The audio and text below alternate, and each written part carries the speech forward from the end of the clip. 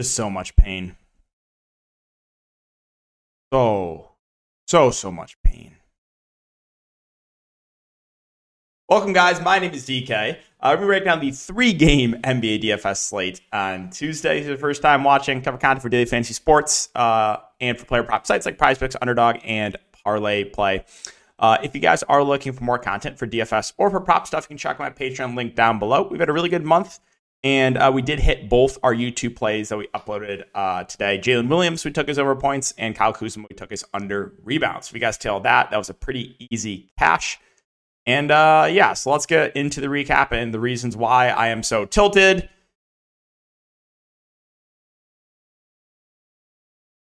So many things, too.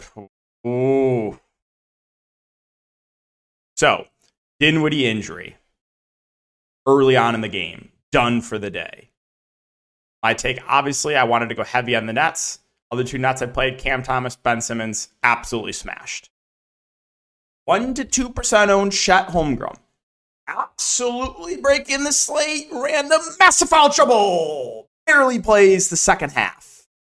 Picks up four quick ones early in the second half. Checks out for a while. Checks back in end of the third quarter. You better believe it's number 5 right away. Back to the bench, never comes back in. To punish the Chet Sharks, he was on pace for easily 50 plus. He's basically done at halftime. The Pelicans, smashing, right? Super sharp players went heavy on the Pelicans once we got news, the late news that Ingram was out, right? And we talked about that, how Pelicans are all going to be way under-owned because this is late, unexpected news. I told everyone the right move here is to go heavy on the Pelicans. I play JV, I play CJ. Both are smashing random massive blowouts. Barely plays in the fourth quarter. Jalen Williams, massive blowout there. He doesn't play. He doesn't come back in the fourth, and Asur Thompson smashed in a blowout. I'm so mad. Literally, I basically nail the slate, and I get punished. Injury. Massive foul trouble, massive blowout, right? If Chet doesn't get in random massive foul trouble, he's going for 50 plus. CJ, JV, without the blowout, CJ probably goes for 45. JV probably is in the mid-30s. I'm just in so much pain, man. So much pain. I'm so tilted right now. Oh. You guys missed the tilts. Well, they're back. Gosh, I'm so upset because it should have been a huge night. And just get punished with horrific variances. Again, adding to the proof, right? No one runs worse. All right, before we get into the player breakdown, let's take a look at these Vegas odds. So we have the Knicks and the Cavs, pretty gross game, projected 214 over under. Spurs and Suns, about a 227 over under, and the Magic and Clippers, about a 220 over under. We're taking a look at the spread for these games. About a 2.5-point spread there for the Knicks and Cavs, 7-point spread for the Spurs and Suns, and about 7-point spread for the Clippers and Magic. So a little bit of blowout risk in the 2 late games. What you guys are looking at is the OddsJam Sportsbook screen, basically showing you if you wanted to bet the game, which book offers the best odds, also offers the average odds. If you're serious about making money sports gambling, highly recommend it. They have a lot of tools. Again, I've showed off a few of them. Fantasy Optimizer is one of their most popular tools. For sites like PrizePicks, Underdog, Parlay Play, basically giving you the percent chance to hit. So check them out. If you guys are interested, you can use the code DKDFS for 25% off your first month. I will also have it linked in the description.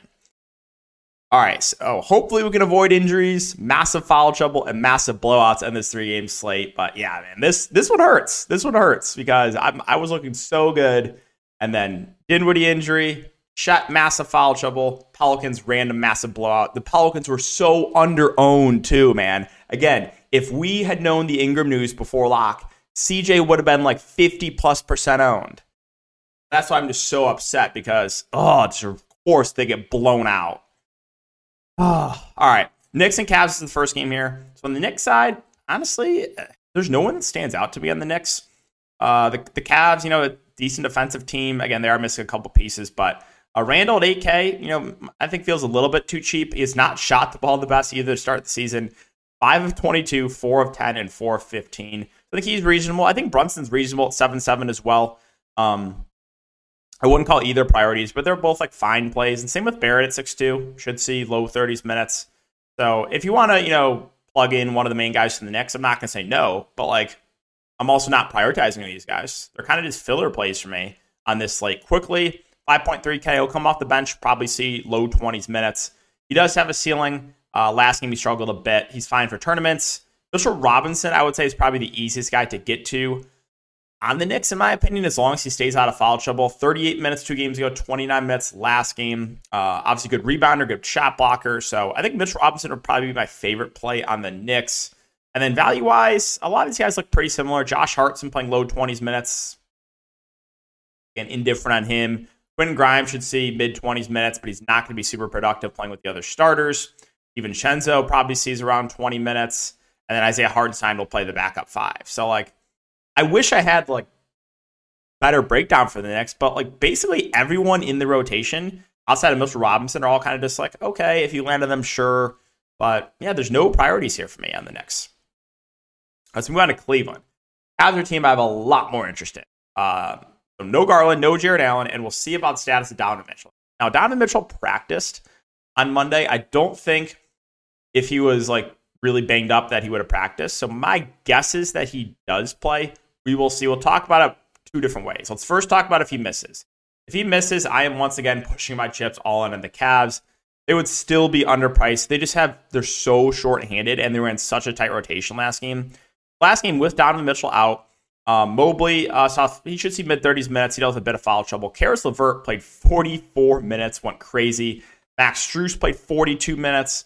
Isaac Okoro played 35 minutes. Dean Wade played 37 minutes. You're just not seeing that type of run from any of these teams on this slate. So, I'd be really, really high on the Cavs. Niang would see some minutes off the bench. They split the backup center position with Thompson and Damian Jones. And you even saw a little bit of Amani Bates, a little bit of Sam Merrill, a little bit of Craig Porter.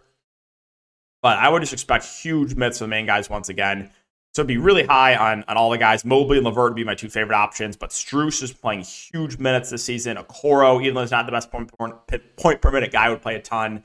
Dean Wade would play a ton. Same thing, not the best point per minute guy. But yeah, there'd be a lot to like for the Cavs. Now, if Donovan Mitchell does play, then, I'm still like a lot of these Cavs value plays. And then Mitchell would be, in my opinion, one of the best bet-ups on the board.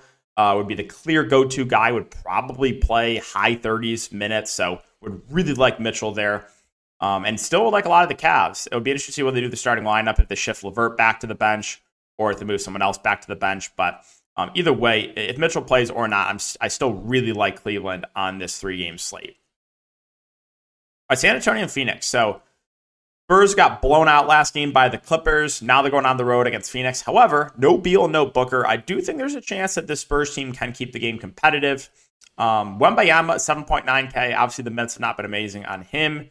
Got a pretty wide range of outcomes, but the ceiling is there. Same thing I said about Chet last night. I really like, Chet's range of outcomes is wide, but the ceiling's there, right? So at a sub 8K price point, I like his upside quite a bit. Vassell and Keldon Johnson are kind of secondary plays for me. In a competitive game, I would expect 30+ minutes from both these guys. So they're filler options for me. I'm not going to prioritize either. Once again, I am high on Zach Collins. He's been stuffed in the stat sheet. Hasn't really shot the ball the best. He did finally make it 3, but I think he's a pretty safe play. Should see around 30 minutes, low 30s minutes in a competitive game, assuming no foul trouble. Jeremy Sohan will play the point guard position. He had an off game last game, but again, they got destroyed. I think he's a relatively safe play. Trey Jones should see mid-20s minutes on the bench. I think he's a decent option as well. Other guys off the bench, I think Chetty Osman is interesting for salary relief. I would expect low 20s minutes from him. He's played pretty well so far on the Spurs, so I do have a little bit of interest in him. Bassey, he'll play the backup 5. Played 16 minutes last game. I think he's an okay punt play if you need some salary relief. Probably wouldn't get to McDermott, though, or Branham. Branham is really, really cheap, but I think I would give the edge to Chetty over Branham if I had to pick between those two. And now talking Phoenix. So Phoenix is another team that I'm pretty high on, right? Phoenix and Cleveland are the 2 teams that are the most shorthanded on the slate. No Beal. Booker's doubtful, so hard not to like Kevin Durant. I know the price has come up on him, but still think he's one of the best bet-ups on this slate. Really do like KD. My boy Nurkic, I think, is a bit underpriced in a competitive game. I would expect high 20s minutes from him. And honestly, probably will be the number 2 on offense, him and Eric Gordon without Beal and without Booker. So I do like Nurkic. Gordon at 5'2". I still think is a good play in the mid-range. He played 26 minutes last game. Would expect low 30s minutes from him. He's going to play the point guard position. Had 4 assists last game. I would be high on Jordan Goodwin, or I am high on Jordan Goodwin too. He should see mid-20s minutes off the bench. I'm high on Grayson Allen, who played 31 minutes. Okogie dealt with a little bit of foul trouble, but he should see close to 30 minutes. So once again, I think there's a lot to like here for the Suns. Value. Again, Gordon, Goodwin, Allen, Okogie all look pretty good. I don't even hate Drew Eubanks at 3.7. He's been seeing high teens minutes, and he's about a fantasy point per minute guy. So if you give him 18 to 20 minutes, he's going to stand out as a pretty good point per dollar value on the slate. Watanabe, the only other guy I'll mention in this rotation, I would expect high teens minutes from him. I think I would rather take the shot on Eubanks if I'm going to punt with one of those two, but Watanabe still will see some minutes. You might see a rotation or two from Nasir Little, but not enough for me to get to him. And finally, the Magic and the Clippers. So for the Magic, not a lot has changed for me for my breakdown from last night. Banchero, Franz Wagner, both guys have a ceiling. I think factoring in salary, maybe a slight edge to Franz over Paolo. Paolo also dealt with some foul trouble. He's in a bit of foul trouble tonight. Carter Jr., 5.7K. I would expect high 20s minutes from him. The guards look pretty similar in Fultz, Anthony, and Suggs. I think it's going to come down to ownership for me on a small slate for if I'm going to play one of the Magic guards, right, with these three. Well, let's just say, for example, a lot of the field gravitates towards Cole Anthony. Well, then I'm going to go to Markelle Fultz. And this has kind of been the same thing with the Bulls, right? When the main 3 Bulls guys play, I always prefer which one is the lowest owned. Well, 2 slates ago, it was Zach LaVine. I said, hey, no one's going to click LaVine. If I'm going to play one, it would be him. He had a career game. Tonight, Vucevic was the lowest owned. I said, okay, if I'm going to play Bull, it's going to be Vucevic. He smashed. Now, again, not every time you click the low owned guy, they're going to smash. But if they all look similar, and I think Fultz, Anthony, and Suggs all look similar, then if I do play one, I'm probably going to click whichever one is the lowest owned. Mo Wagner, he'll play the backup 5. I think he's interesting. Good point per minute guy. If you think they, somewhat limit the minutes of Carter Jr. or get some foul trouble or whatever, Mo Wagner is viable. And then other guys rounding out the bench rotation, Gary Harris, Jonathan Isaac, Joe Ingles. Would expect high teens minutes for Ingles and Harris, and probably about 10 or so minutes for Jonathan Isaac. All right, finally the Clippers. The Clippers are another team. We have a couple pieces of news to keep an eye on here. Zubac is questionable. Norman Powell is questionable. Mann is out. The top 3 guys, assuming this game can stay competitive, I think all look really good. Paul George, 8.6. Kawhi Leonard, 8.5. Russell Westbrook, 7.1K. I think they're all a bit underpriced. Again, as long as this game stays competitive, all 3 of those guys should play 30-plus minutes. Now, if Zubac is out, Plumlee would most likely start. If Plumlee starts, he'd be one of the better values in the board.